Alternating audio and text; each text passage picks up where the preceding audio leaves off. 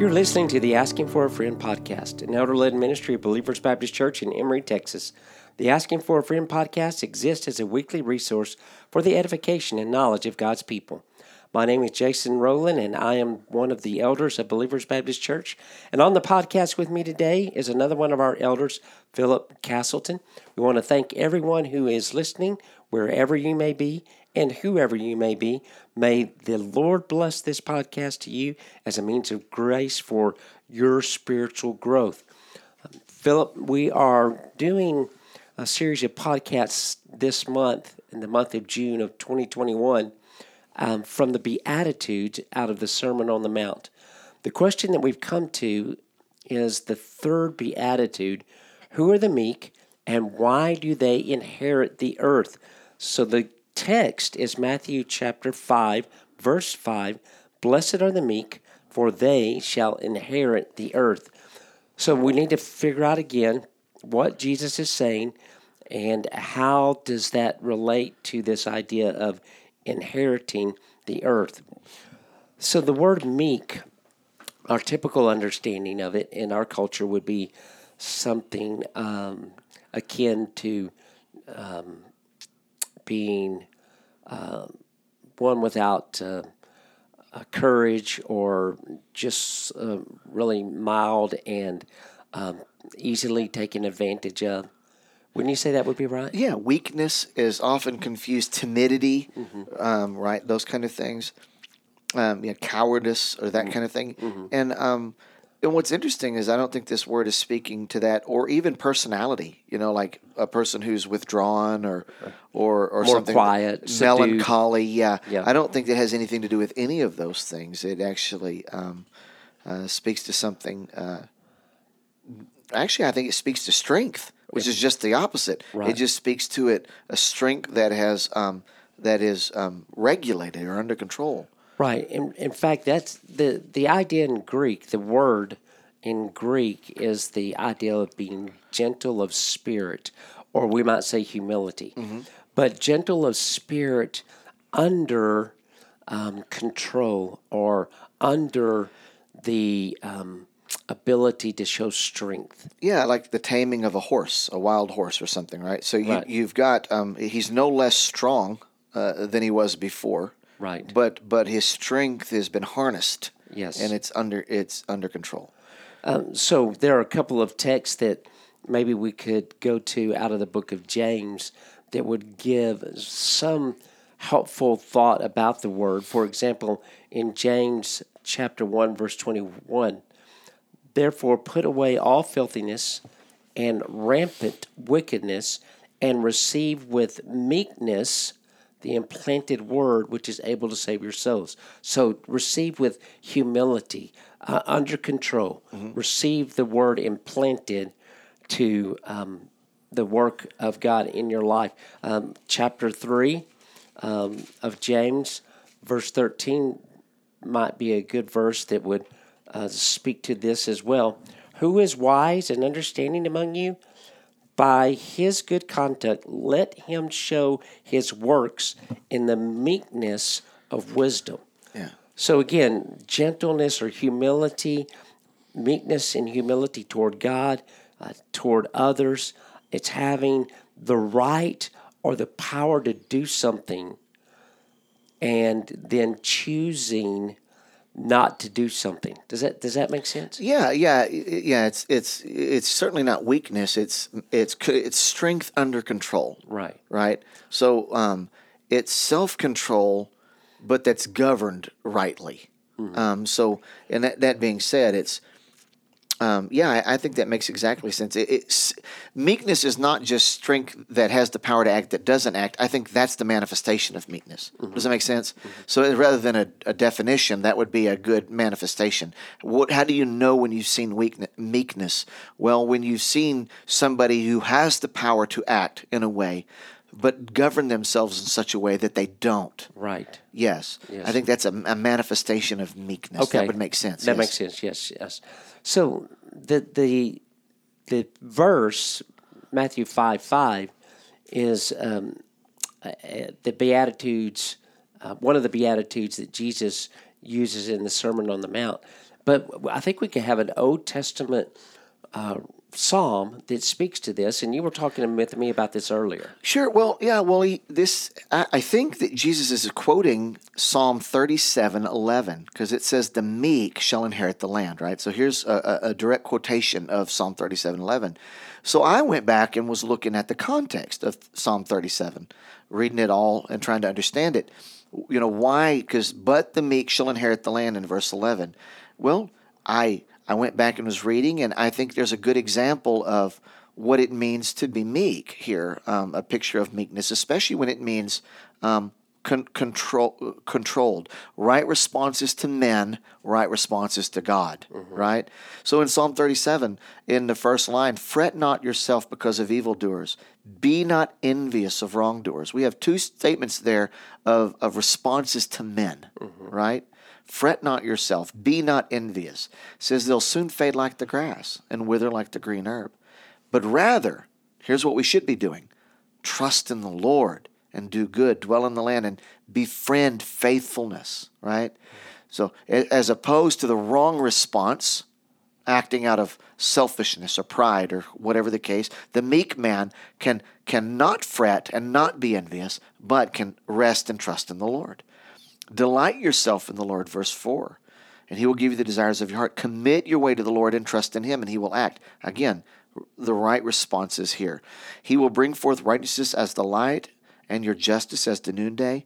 Be still before the Lord and wait patiently for him.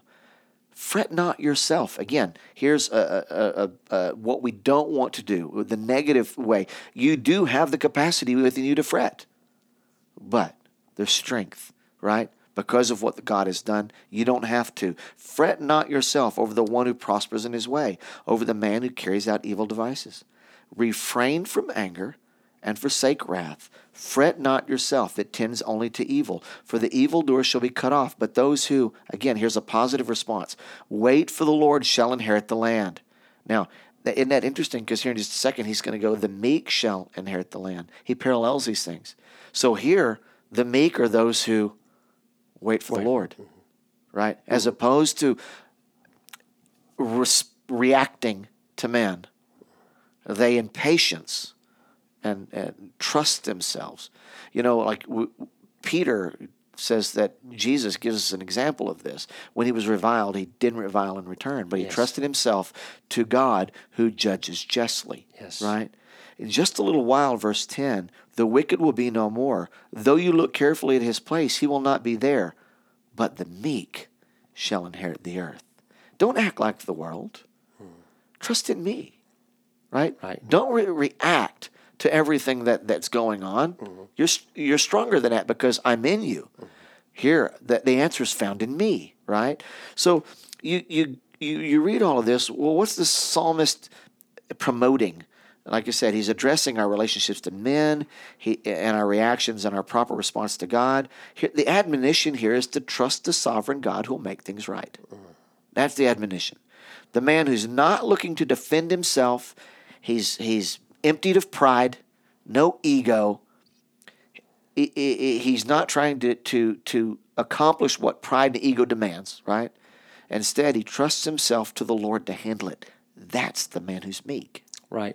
And probably a good example of this is another Old Testament text out of the book of Numbers, verses 1 through 3. "Miriam and Aaron spoke against Moses because of the Cushite woman whom he had married, for he had married a Cushite woman. And they said, 'Has the Lord indeed spoken only through Moses? Has he not spoken through us also?'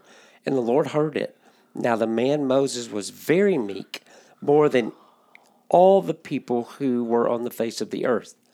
So Moses had done nothing to provoke the attack from his brother and sister, and yet they attacked him, but he didn't have to defend himself. He didn't. He trusted himself to God, and God did defend him, didn't he? Right, he did. And this is what you're seeing and what you're pulling out of Psalm 37 when we think about this idea of blessed or happy. It's not the best understanding, but content, the sense of identity with God, those who are meek. Yeah, and it's the natural step in this sequence, right, of Beatitudes. Yes. First, we see ourselves in truth for who we are as sinners. We recognize that the futile efforts that and our we're beggarly poor, right? We give ourselves over to that. We have a right estimation of our spiritual condition, which leads us, which is we're spiritually poor, which leads us to mourning over our sin, Yes. right? If we recognize that we're sinners and that sin offends God, the natural step then would be to respond to God and man in a way that's consistent with what we know about ourselves. Mm-hmm. If I'm that, then why do I seek vindication? Mm-hmm. Right? Our defense. Yes. I can trust myself to God because really anything I get in this world I deserve anyway. Right. Right? So it's the natural step in this sequence. I have nothing to merit with God. I hate my sin, and I don't have to seek my own way, but I can trust God to vindicate me. Right. Probably the best example of this, you already mentioned Jesus once in the Peter text, but what about Philippians 2, 6 through 8? Jesus, being in the very nature God, did not consider equality with God something to be grasped or take advantage of, but rather he made himself nothing by taking the very nature of a servant, being made in human likeness, and being found in appearance as a man. He humbled himself by becoming obedient to death, even death on a cross. Yeah. Being in the very nature God, Jesus had the right to do whatever he wanted, but for our sake, he submitted to death on a cross. Yeah, there's meekness, right? He entrusts himself. He doesn't seek what which was rightly his. That's the confusion. For men, it's nothing's rightly ours but wrath. Right. And that has been set aside if we're in Christ. But we act as if other things are rightly ours, right? Mm-hmm. That's owed to me, honor, respect, whatever the case may be. Mm-hmm. And when it's not given to me, then I try to demand it, or I try to, get it in some other way instead of entrusting God, right. To deal with my offenses. Right. So what's behind this idea of the meek inheriting the earth? What is inheriting the earth? Well, ultimately, I think that obviously, I think on all of these, all of these consequences. The blessedness. Why are the meek blessed? Because there's a consequence, and that is that they inherit the earth. I think that we see that in its fullness because we're heirs with Christ. Right? We're going to rule and reign with Him. The Bible says. Mm-hmm. So, in fact, there's a real sense in which we do rule and reign with Him now. We've been given. We currently, we got the Holy Spirit. We currently sit with Him in heavenly places and so forth. But I think that's really probably the key to understanding the inheritance of the earth. Is the fact is we everything that's Christ's is ours because of His merit. And so, what do you think? Is something broader than that? Well, I think that it's two-pronged, like we've talked about before. There's a sense that it is current, and there's a sense in which it is future. Currently, you're right, we are ruling. You referred to the Ephesians passage where we're in heavenly places. Yeah. But there is a sense that in the future, we will rule and reign with Him as co-heirs with Christ, and there will be the new Jerusalem with the new heaven and the new earth, and there will be a sense that we are ruling and there's an inheritance of what Christ has gained. Because the rest of the text in Philippians is that every knee will bow in heaven and on earth and under the earth, and every tongue confess that Jesus Christ is Lord to the glory of the Father. Right. So there'll be a sense where we are part of that experience, not only bowing and confessing, but then putting in a place of rule in the future. Yeah. That's how I see it. Yeah.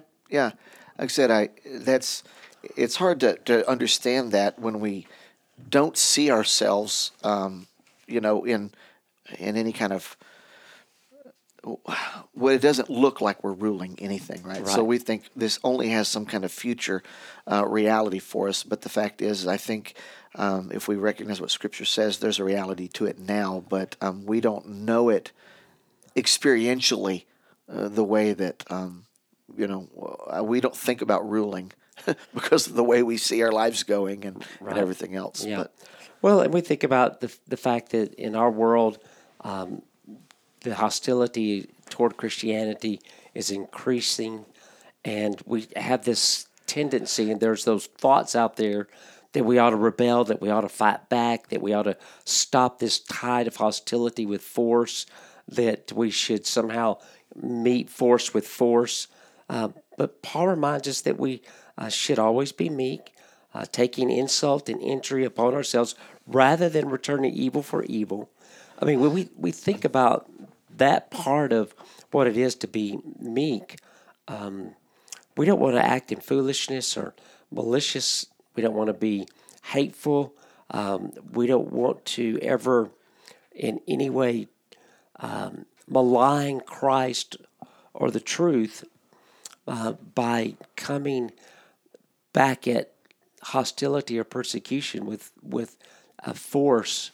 I'm not talking about protection necessarily. I'm just talking about let's be militant. And I think that, because, you watch television or whatever the case may be, and we're taught that vengeance is, revenge is a good thing or whatever. But the thing I was making a point of in Psalm 37, and I think that you made a point of with Moses and so forth is, and that we have the ultimate example in Christ is, meekness can be confused with weakness if you don't understand. It'll appear that you're weak from a worldly perspective. Right. The world says that if you get hit, you got to hit back.